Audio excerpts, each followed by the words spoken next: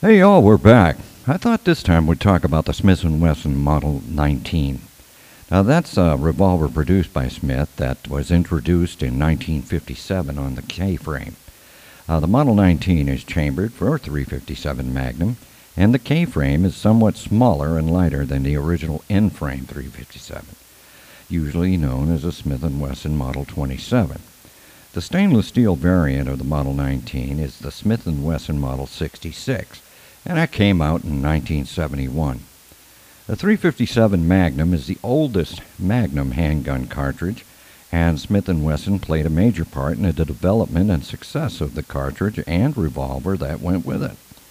Firearms writer and experimenter Philip Sharp is credited with the development during the 1930s when police agencies were asking for more powerful rounds.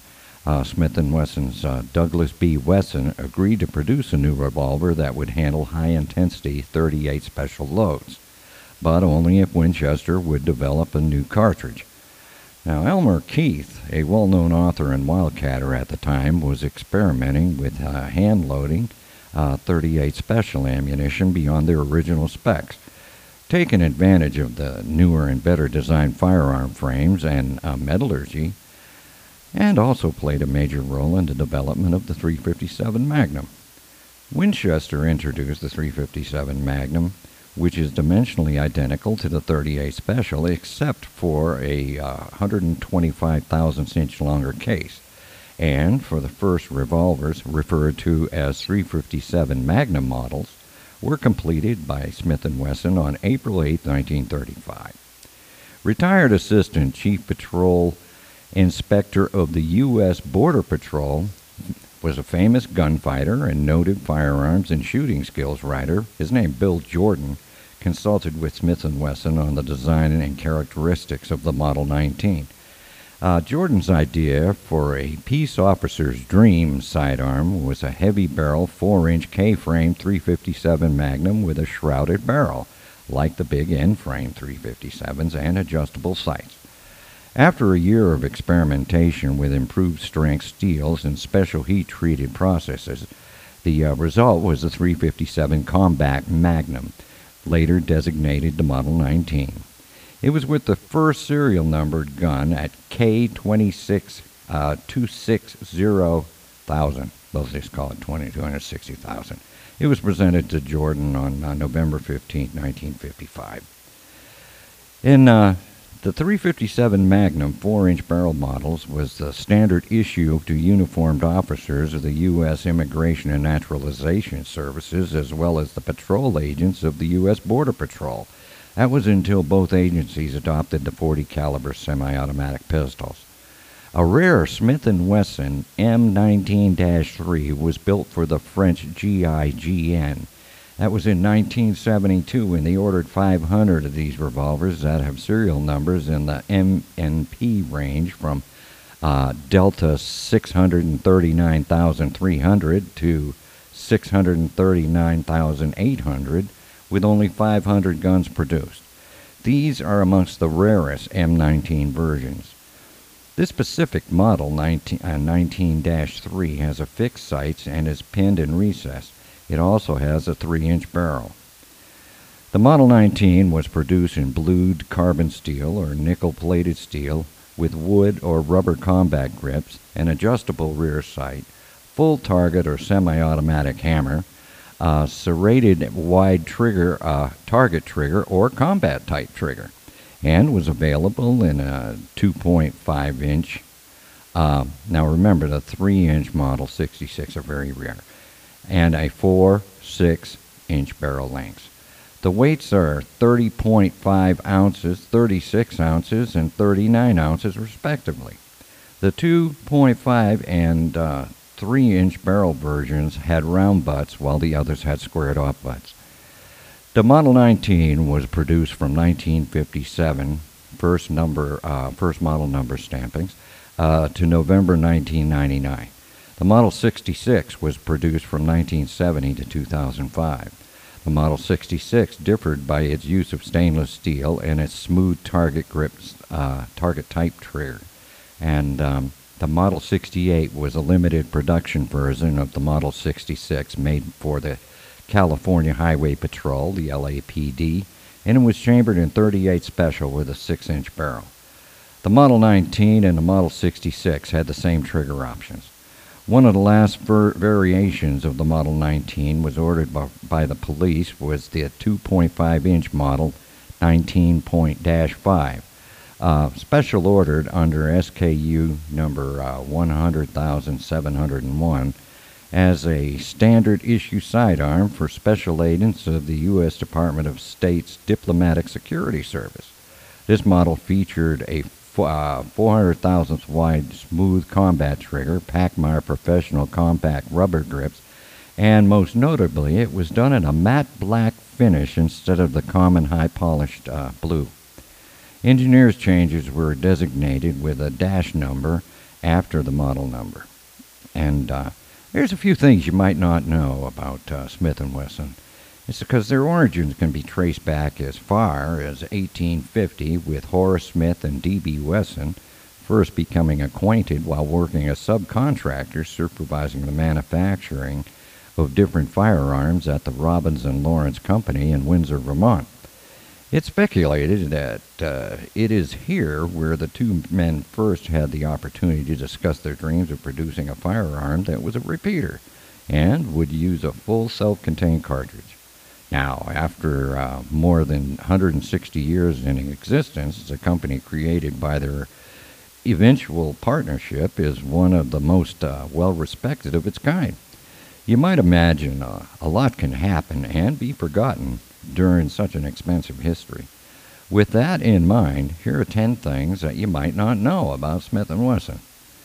The facts below were put together with the help of from Smith & Wesson and the company's historian Roger Jinks. For additional information, they tell us to interested readers might consider picking up History of Smith & Wesson, which is authored, or Images of Smith & Wesson by Jinks and Sandra C. Klein.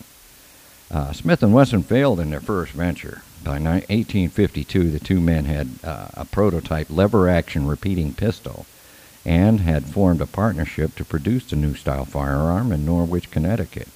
Although the designs would later be recognized as an invaluable step forward, the firm failed, and by 1854, Horace Smith and D.B. Wesson were forced to sell the company to Oliver Winchester, who happened to be a shirt manufacturer from New Haven, Connecticut. The original design by Smith & Wesson reached its full potential in 1866 when it emerged as the basic design for the famous Winchester repeating rifle. D.B. Wesson actually worked for Winchester. After their original firm failed, Wesson agreed to stay on and work as a plant superintendent to help Oliver Winchester get his new plant operating. While in his employment, Wesson designed a small revolver that fired a rimfire cartridge that he and Smith would later patent. After discussing the design with Horace, the two decided to reform the Smith & Wesson Company in Springfield, Massachusetts. The first tip-up revolver. The first revolver models made by Smith & Wesson were called tip-up models. For the revolver to function, the barrel is tipped up and folded forward over the top strap. The cylinder is then removed for reloading. Once the cartridges had been fired, a barrel is again tipped up, the cylinder is removed, and the cartridges are pushed out using a rammer rod that was underneath the barrel. Smith & Wesson's cartridge development. Now more commonly known for their production of firearms, Smith & Wesson has also played a leading role in the development of many today's most popular cartridges. Among those credited to the company include the .22 short, .32 Smith & Wesson, .32 Smith & Wesson long, .32 44, .38 Smith & Wesson, .38 44 Smith & Wesson, .38 Special, .357 Smith & Wesson Magnum, .40 Smith & Wesson, .41 Mag, .44 American, .44 Russian, .44 Smith & Wesson Special, .45 Smith & Wesson Schofield, .460 Smith & Wesson Magnum, and the .500 Smith & Wesson Mag. In the humble beginnings, the first home of Smith & Wesson was in a small shop at 5 Market Street in Springfield. At that time, in 1857, Smith & Wesson was the smallest of 4 arms manufacturers in the city.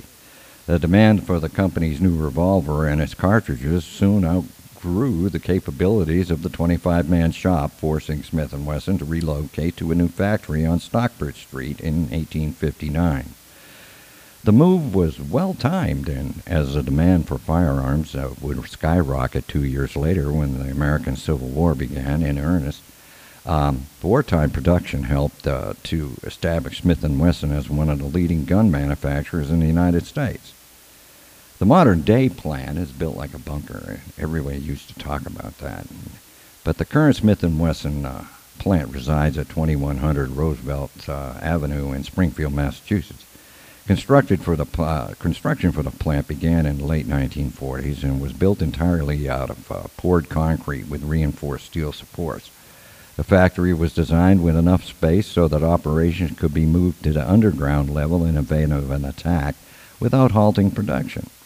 The enormous amount of press generated by the new plant and the bunker mentality of the 1940s led to numerous rumors about a duplicate underground Smith & Wesson factory. Now, there's an in-house historian. In 1970, Smith & Wesson added Roy Jinks to the company's roster as the official Smith & Wesson historian. One of Roy's duties as Smith & Wesson historian is to send out official factory letters to individuals who inquire about a particular firearm. The service is available to any Smith & Wesson owner for a princely fee of $50. The company has long been at the forefront of the Magnum cartridge development for handguns.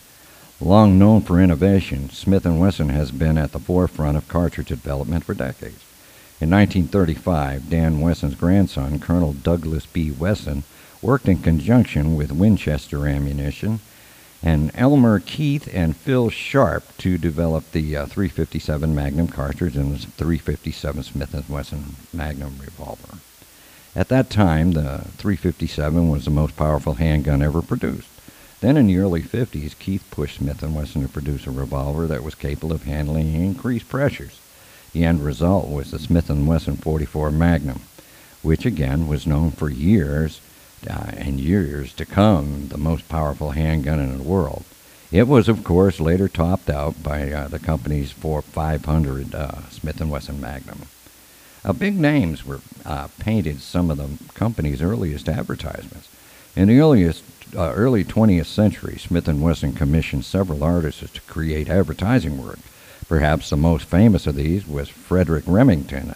He was a painter, illustrator, sculptor, and writer who specialized in depictions of the old American West. In 1902, Remington was commissioned to paint 4 black and white oil paintings of Western scenes that were used in advertisement. Now, for 10 cents silver, a customer could purchase a 14 by 15-inch poster of each advertisement. These ads ran in Collier's Weekly, Cosmopolitan, Harper's Monthly, and Shriver's, among others. The company produces more than just firearms. Now, today, Smith & Wesson offers a variety of specialty services to external customers. The company's expertise in forging, heat treatment, custom tool manufacturing, and grinding, as well as plating and finishing, are all contracted out by some of the most well-known brands in the United States. These clients include companies in the automobile, aerospace industry, appliances, and all kinds of other people. That was a little bit of trivia I hope you picked up on and take it and pass it on to your children and all that good shit.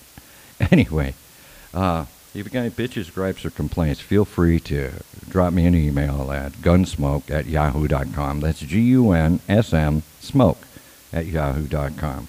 So until the next time, y'all take care.